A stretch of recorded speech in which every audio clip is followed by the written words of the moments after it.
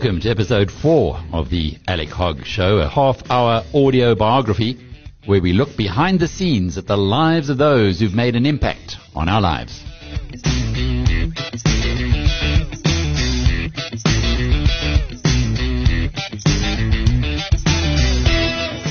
Our guest in this episode is a lad from Kensington in London whose chance meeting with a lass sitting on a wall in Cornwall sent him on an adventure which was to have a massive impact on South Africa's peaceful transition. Until fate intervened, the highlight of Clem Sunter's life had been playing on the undercard of a Rolling Stones concert at his Oxford University. He was one half of a folk music duo called Clem and John. Like other guests on this show, Clem was selected on the basis that if his story were captured in book form, it would likely be a bestseller. The only surprise is why South Africa's most famous futurist hasn't written that autobiography already. I don't think you know this, Clem, but you are our most popular commentator on our podcast. The one you gave about you and Julius Malema fighting for the same economic freedoms is still got people coming into it every month. Lovely to be talking with you. You're not living in Parkview anymore. I moved down to Somerset West, and I'm in a place called Helderberg Village, which is a retirement village, and it's really nice around here. You've got the mountains, but of course, like everybody else in South Africa and the world, we've been under lockdown. What do you think about the whole lockdown story? I'm fully supportive of it, actually. We're heading for 1 million deaths and 30 million cases. Yeah, it's much more than common flu. And, there was a scenario that I wrote about 2 months ago called Much Ado About Nothing, which is still believed, honestly, by many people, including Donald Trump, that we just got to get on with it now. But actually, this is not a nice virus, and so I was very pro the lockdown, but of course, there's a lot of emotional problems that people have been feeling as a result of lockdown. And thank heavens for the digital age, because we managed to stay in contact in a way that if this had happened 50 years ago or 100 years ago, we couldn't have done that. Talking about 50 years ago, you were born during the war, the Second World War. Was it difficult growing up in post-war Britain? Not really. We had ration books in London. I remember them as a boy, and you used to go to a British restaurant and have cottage pie.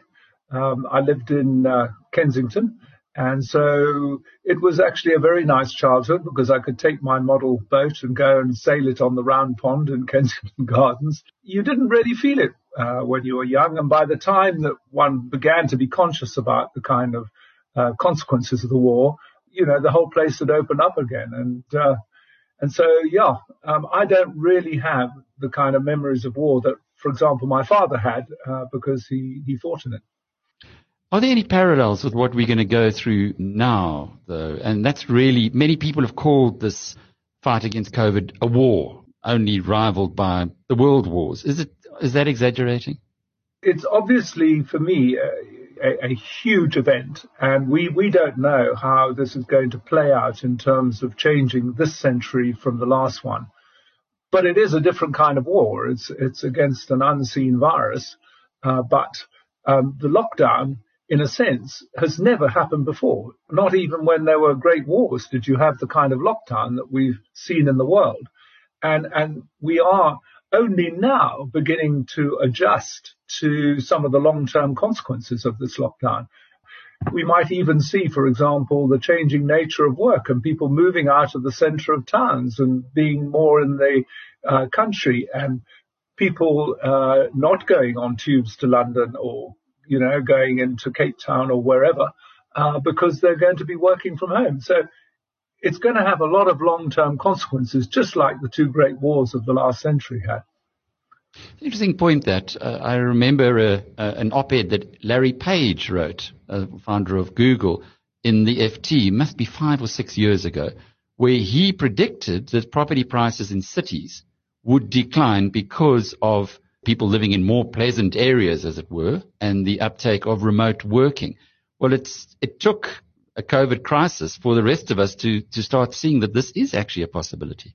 Absolutely possibility. And of course, it could affect offices, and obviously the property companies that own offices and shopping malls. I mean, I've just seen that Amazon is on the lookout for another 100,000 workers because of the demand for e-shopping.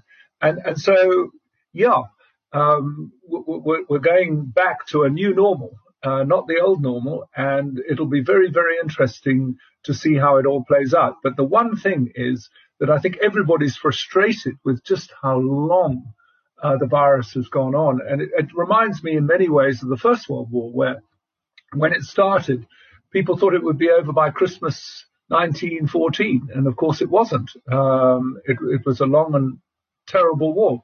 And in a sense, we actually don't know yet what the total play out of this pandemic is going to be. Could it still be years? Well, it obviously depends on a vaccine, and, there's just so many places working on a vaccine. But just remember, HIV/AIDS does not have a vaccine. And so we'll just have to wait and see. It's an uncertainty. Even if we do have a successful vaccine, there's the economic consequences of the lockdown, which we still have to see in what happens, because this virus is just one virus, and we could have another one of a similar kind in 10 years' time. So people will be trying to learn lessons from this experience so that we're better prepared for the next one. Just the scenarios, before we get there, your scenario, Oxford University, do you feel a sense of pride having gone there, that they're right in the forefront of creating a vaccine? Absolutely. I feel tremendous pride in that the university is right there in the forefront. And I know that they've had just one bad consequence in terms of the trial that they're doing, but it seems to have been due to something else, because they're back in business again with the trial. And I wish the best of luck. But yeah, it had a wonderful spirit about it, Oxford. And in my case, it taught me how to think about the future, because I had this wonderful philosopher to whom I went every week for a tutorial called Anthony Quinton. And he was probably the king of logic at the time at Oxford. Occasionally we would disagree over something, and then he would say to me, occasionally, the Catholic Church has to go to the Moulin Rouge. It's coming to a middle opinion, yes. You're listening to the Alec Hogg Show from Biz News. From a South African perspective, Harry Oppenheimer often used Oxford and Cambridge, and particularly people like you who did PPEs, is it politics, philosophy and economics, to come into Anglo-American, which at that stage was by far the biggest company in South Africa and a leading global company. How did they recruit you, though? How did you get to even know that they existed? Well, it's one of those things I talk about quite a lot, because life is full of unexpected crossroads, and actually having a happy life is taking that right road when you hit the particular crossroads. And in this case, I had left Oxford and was down in Cornwall on holiday. I met a young woman who was wanting to sail with me in a race, and we came stone last, but then she invited me back to supper with her father, who happened to be managing director of Anglo in London at the time. And so he said, "Why don't you go up for an interview?" So I said, "Yes, okay. I was thinking of going back to university, but I'll try this out." And so I got interviewed in London, and then I landed the job as a management trainee there in 1966. So it was pure chance. If that young woman hadn't been sitting on a wall outside a Cornish pub at a particular time, I would have had a completely different life. Your career in Anglo-American was spectacular by any count, becoming head of the gold and uranium division of the biggest gold producer in the world at the time. During the time that you were there, did you get to know or engage much with South Africa's now president, Cyril Ramaphosa, given that he was very active in the trade unions? Absolutely. I remember my first meeting with him, which was in the office of our HR manager at the time, Carly van der Kolf. And here was this young guy in a leather jacket, full of charisma. Yeah, we got on very well. He was a very tough negotiator when we had to negotiate.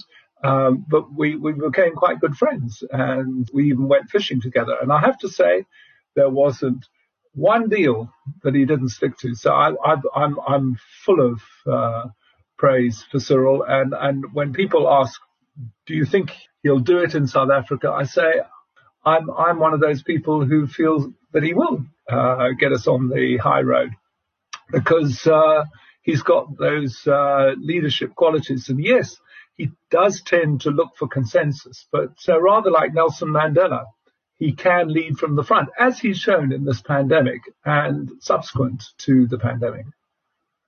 You mentioned the high road, and your contribution to South Africa, if one looks back in 100 years, would surely be the introduction of scenario planning to a very recalcitrant political elite in the 1980s.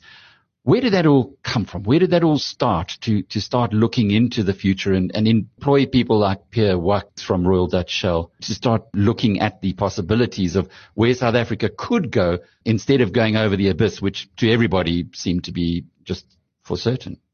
We had a Belgian economist in our London office called Luc Smets, and he heard about the work that Pierre had been doing with Ted Newland. And the two of them had done scenarios on the oil market, both in the early 1970s and the late 1970s, capturing both oil price shocks in those days. And Shell acted on the second oil price shock and made some money out of it. And Pierre became a legend in London. And we thought, if he can do it for oil, maybe he can also do it for a mining company. So we asked him to come to South Africa, which he did in the early 80s, and give us a lecture in the Anglo committee room. And I happened to be secretary of the Anglo executive at the time. And he blew us away, not just by what he said, but the way he looked. He had sort of hooded eyes, a goatee beard. He looked like a futurist. And before he started, he said, "Can I light up?" So we all thought he was going to light a Gauloise, being French, instead of which he produced 2 incense sticks and lit them and said, "I think about the future. Much better if I'm smelling incense." So that really got to us. And so Gavin Reddy, who was chairman at the time, hired him on the spot and said, "Who can look after the function inside Anglo?" And this was my sort of second lucky break, so to speak. He looked around the room and he said, "Clem, would you mind doing this?" And that's the story that started unfolding for me. And we set up teams in London and South Africa to do a whole research on scenarios for the 1990s. We called it The World in South Africa in the 1990s. And we finished it in about 1985. We gave the presentation in-house to all our employees, and it was such a spectacular response. I went to Gavin and said, "Would you mind if I gave 1 or 2 public lectures?" And I think that's which shows the sort of generosity of spirit that Gavin had, along with Harry, because he didn't say, "Oh, no, this is internal research, we can't share it." He said, "Yeah, go out there." And so the very first lecture I gave was in KwaZulu-Natal at a function organized by Mangosuthu Buthelezi in Pietermaritzburg.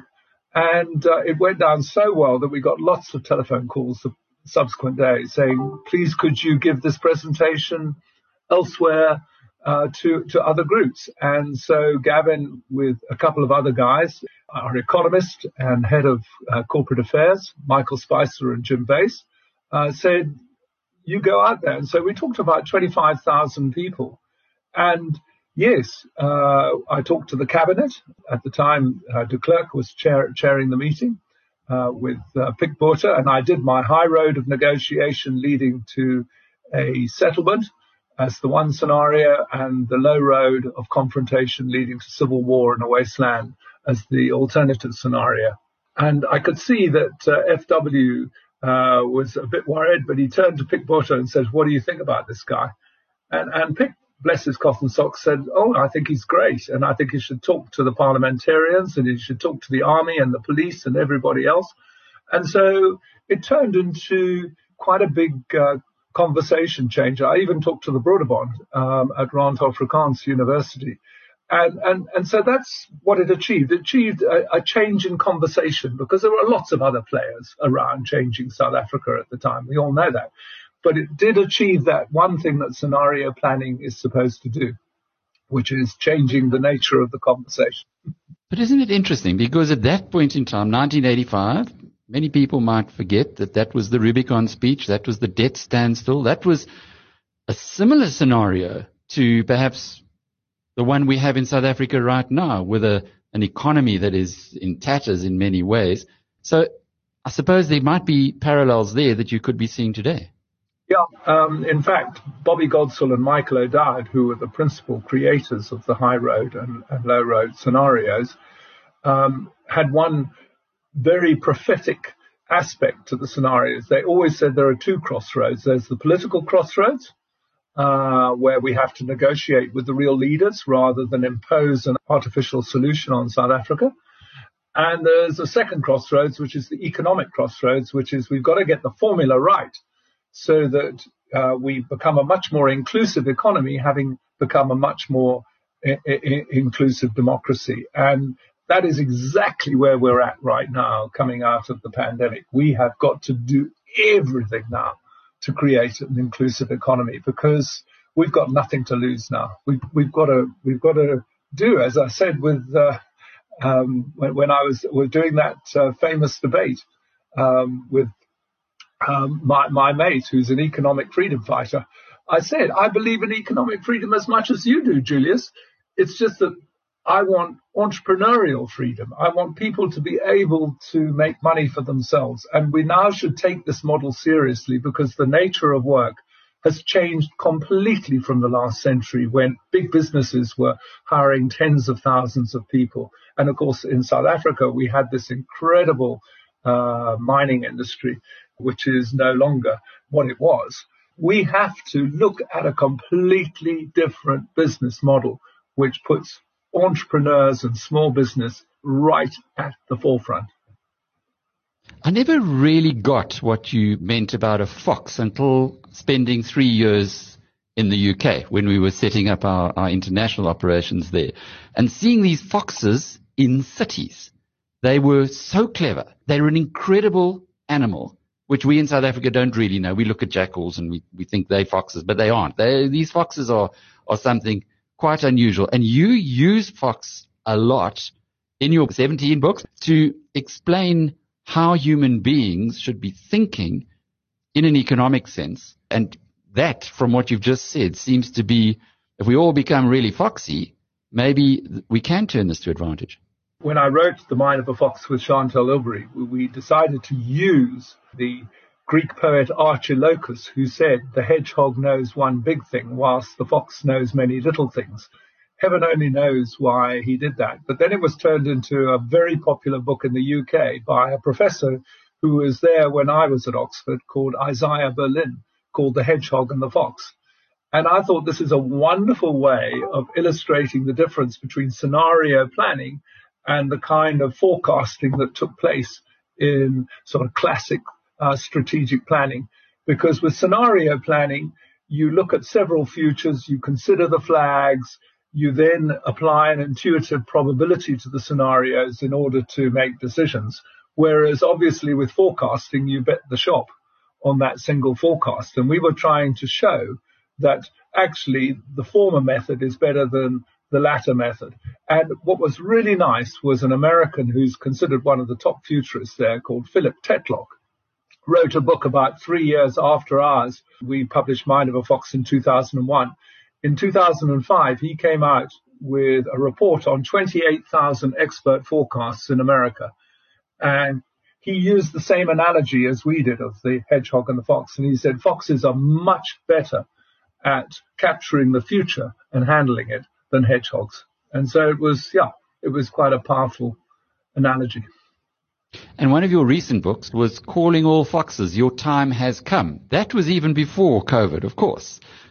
Is it now even more so, foxes? Your time is here?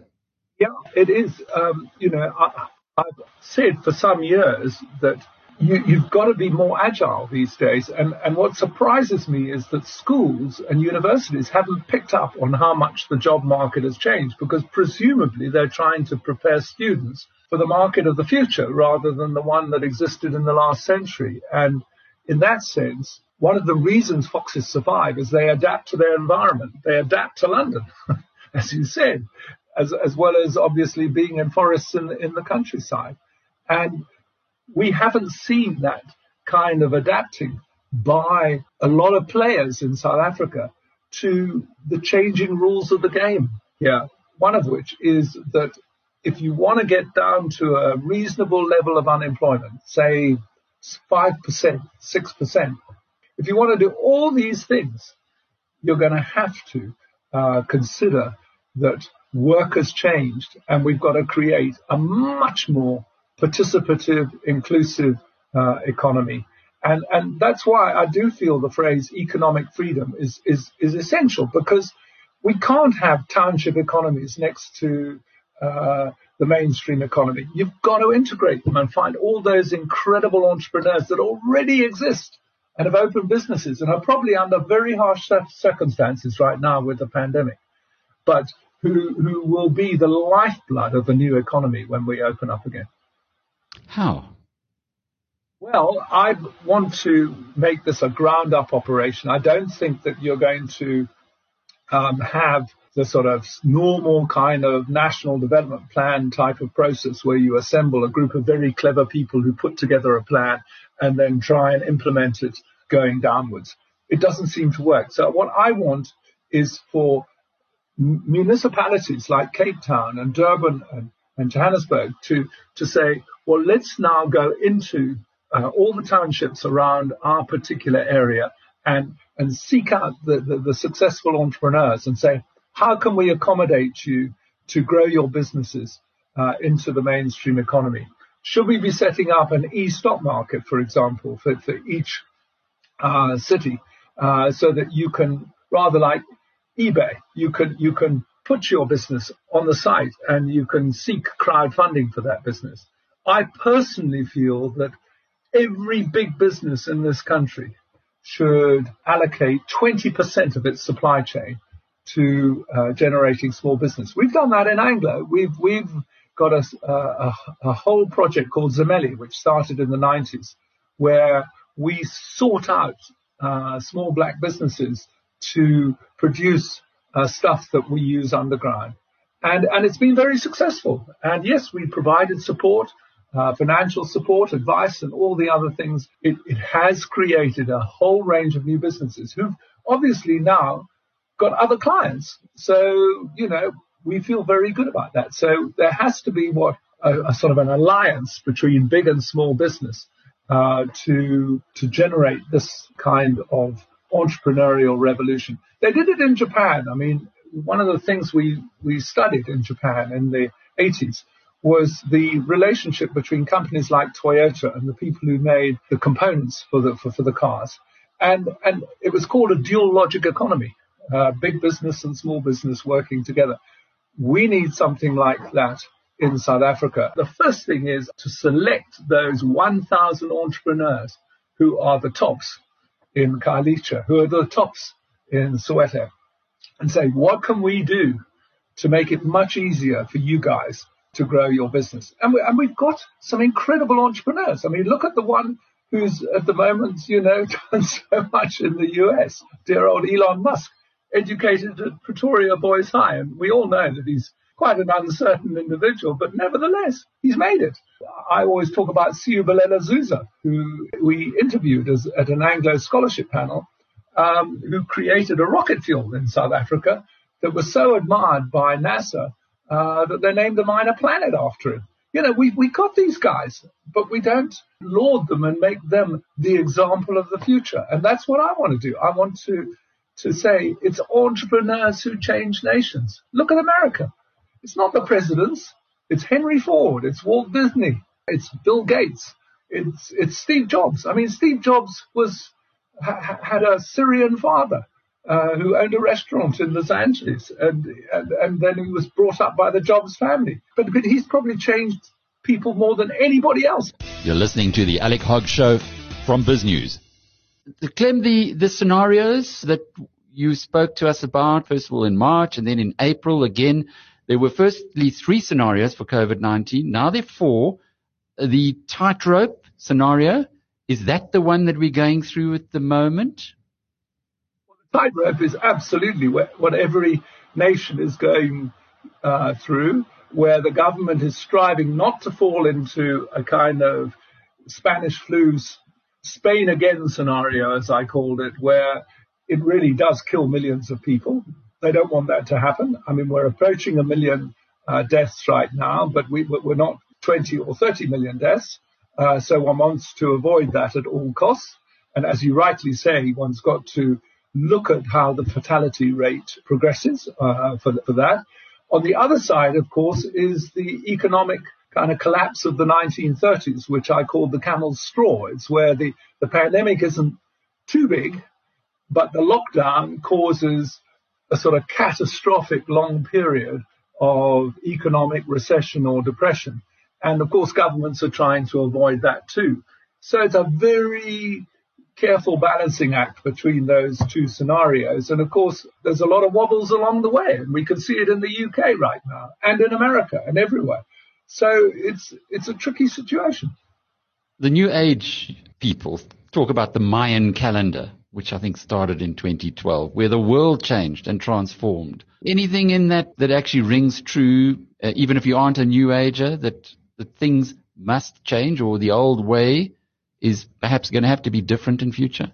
Well, the crunch, Alec, is the environment. You know, I mean, that's where Generation Z think totally different to us. I mean, I've called it the green flag ever since 1989, when I wrote a book with Roy Siegfried and Brian Huntley, 2 very prominent South African environmentalists, where they said that climate change is going to be the biggest issue of the next century. And it's not going to be just the gradual warming up of the planet. It's going to be the more extreme weather patterns. And you can see that. You can see the fires in California, in Oregon, earlier this year, south of Sydney. This is desperate stuff. But our generation still puts economic development well ahead of climate change. And as one girl said to me when I talked to the school, she said, you guys don't take the green flag seriously,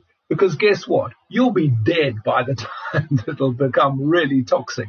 And so we are going to have to cope with it. And I guess that's why young people have a different mind about climate change, because it is huge. And I know that there are people who say the science isn't there, but I kind of accept that there is a link between what's going on with the greater frequency of fires and drought and all the other extreme weather events. The greater frequency and intensity of those events is linked to climate change. And so young people do think very differently about our planet to us. And the impact that's going to make? The different thinking? Well, the different thinking means that as we come out of this pandemic, it is absolutely essential to look at how we can now create a greener economy. And I just wish that Trump would come to the party on this one, because, you know, he pulled out of the Paris Accord. And, of course, that's weakened the whole movement to try and create a new economy based on new technologies. But as I said to people, you know, we don't know what those technologies are until somebody like Steve Jobs comes along and says, if we do it this way, we can be much smarter. He did it in the sort of social media field. Somebody like him has to come along and say, this is how we can produce energy. This is how we can, make sure that when we buy products, that the carbon footprint is much lower than before. There are people out there with these brilliant ideas, and we've got to release their imagination. So let loose the foxes. Let loose the foxes, absolutely. And particularly here in South Africa. And I always end now any webinar or something I do with a blessing. May the fox be with you.